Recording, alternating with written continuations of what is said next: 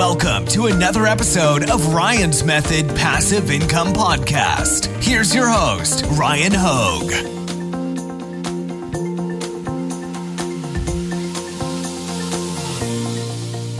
What's up, guys? In today's video, I wanted to share a story that is what I would consider to be probably worst case scenario for print-on-demand sellers that commit infringement. Because most people who infringe, they don't deal with any consequences, but today's story is of somebody who dealt with pretty severe consequences for their intellectual property theft. Before I get to the story, wanted to give a shout out to friend of the channel, Michael Garrity, for sharing this story with me, putting it on my radar so that I could share it with the rest of you guys. And of course, I'll link to it in the description in case you want to follow along, but let's get to it. Real quick reminder, check out my free print-on-demand mini course linked in the description, and my print-on-demand Facebook group is also linked in the description. All right, so this story is published on Daily Mail, and I am zoomed in all the way because I hate the annoying ads all over the webpage, and I think this is the best way to keep the ads off of the screen. Even with ad block, some of them were still up there. So let's read this article. Mother, 48, must pay back 140,000 euro or go to jail for 250,000 euro eBay scam selling fake t-shirts of Foo Fighters, the Stone Roses, and Led Zeppelin.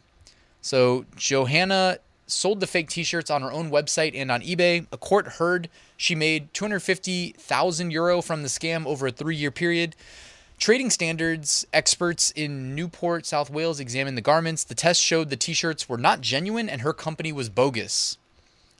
All right, and more and more people woke up to the fact that, you know, with print on demand, you can pretty much, I'm not telling anybody to do this, and you definitely should not do this as evidenced by this story, but, you know, it's not hard to start an online business selling t-shirts and committing IP infringement. You can pretty much do it in like 15 minutes, you know, go open an Etsy account. And I'm not saying, again, don't do it, but they make it so easy. It's kind of crazy. And I think the burden really falls on the platforms that have all the traffic, like Etsy and Amazon, to prevent people from doing it.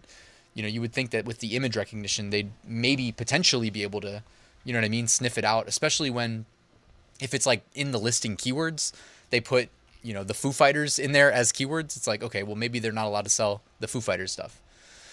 All right, let's get to this. A mother has warned she must pay 140,000 euros she made selling fake t-shirts of rock bands or go to prison. I mean, prison, guys, that's kind of crazy. Print on demand, from print on demand to prison. That's the name of the Netflix documentary that's going to come out next year about this. And I made that part up, of course. She made a killing selling unlicensed t-shirts from stars like Foo Fighters, Stone Roses, The Stranglers, The Clash, and Led Zeppelin. She used her own website and eBay to sell the gear to fans with trademarks of music stars. The court heard she made 250,000 euro over the years, and she has been ordered to pay back 140,000 of it to the court. Let's see. Trading standards expert in Newport, South Wales carried out test purchases. It revealed the t-shirts were not genuine and she was using a bogus company name. PayPal sale figures for products that infringed copyright amounted to 11,600 euro, while another account had sales of 1,283 euro. The last sale recorded was one bearing The Clash on May 13, 2019. Cardiff Crown Court heard Donnelly respond, no comment to all the questions asked of her. Donnelly of Norwich pleaded guilty to 20 offenses of selling and infringing trademark articles and another count of fraudulent trading. She was sentenced to a 6-month prison sentence, suspended for 12 months, with 150 hours unpaid work and a 10-day rehabilitation activity requirement. Damn, that's pretty tough. You know what I mean? At the end of the day, it's like, you know, kind of a victimless crime. But at the same time, too, hey, let me know your thoughts in the comments below. Of course, it's open for debate. I'd love to hear from you. You know, it's not like she physically assaulted somebody, so to go to jail for a year or something, or even 6 months, is kind of, you know. Even Led Zeppelin pictured were targeted by Donnelly, who has been ordered to hand over the money or go to prison.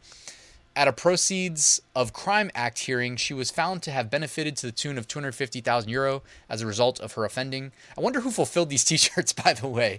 Like, is this, who do you think? Let me know what company you think might have fulfilled these for, because I doubt she did it herself. The available assets, which were recoverable, amounted to 141,000 euro. Judge David Wynne Morgan ordered Donnelly to pay the sum within 3 months. If she fails to do so, she will serve 5 months imprisonment in default. Is that the end of the article? Yeah, I guess it is. All right, guys. Well, I guess that's really it. I mean, the takeaway here is that while it doesn't happen to the vast majority of people who infringe on other people's intellectual property. It does happen. So if you were for some reason debating whether or not you should follow suit and try to make a quick cash grab by, selling intellectual property that you don't own the rights to, think again. It's definitely not worth prison time. And, obviously she had to pay back, an absurd amount of money. And I just wonder if they understand, like, when it says she made $250,000, is that profit after what she had to pay to, the presumed fulfillment partner? Or is that like her revenue and now she has to come up with, the difference too? That would be kind of crazy. Also, that just kind of goes to show you how much money some of these bands can make, I guess, from their apparel. And that wasn't even like on their official website. We're talking about eBay here, where she probably was charging like $19.99 a shirt. So the volume that she was moving was probably, absurd, really high. And I guess PayPal probably made a lot of money off fees too. Anyways, I'm just thinking out loud here. Let me know your thoughts though. What do you think? I hope that we stop seeing these types of stories, because let's be real here. The world would be a better place if everybody just made their own designs and stopped committing IP infringement. And then also there'd be a lot less jealousy on Etsy. I feel like on Etsy it sucks, man. Like when, we're trying to scale up a shop and we're working hard to do it the right way. And then you see the other shops, to our left and to our right with 50,000 sales and almost exclusively just committing IP infringement, but somehow, some way are still there. So, and it was nice to see that Disney was kind of fighting back and trying to clean up the infringement on places like Etsy. So it's definitely a step in the right direction. But if you guys want to check out this article or share it, I will link to it at the top of the description. And that's pretty much it. Please drop a like on this video, subscribe. Thanks to Michael for sharing it with me, and I'll see you guys at the next one.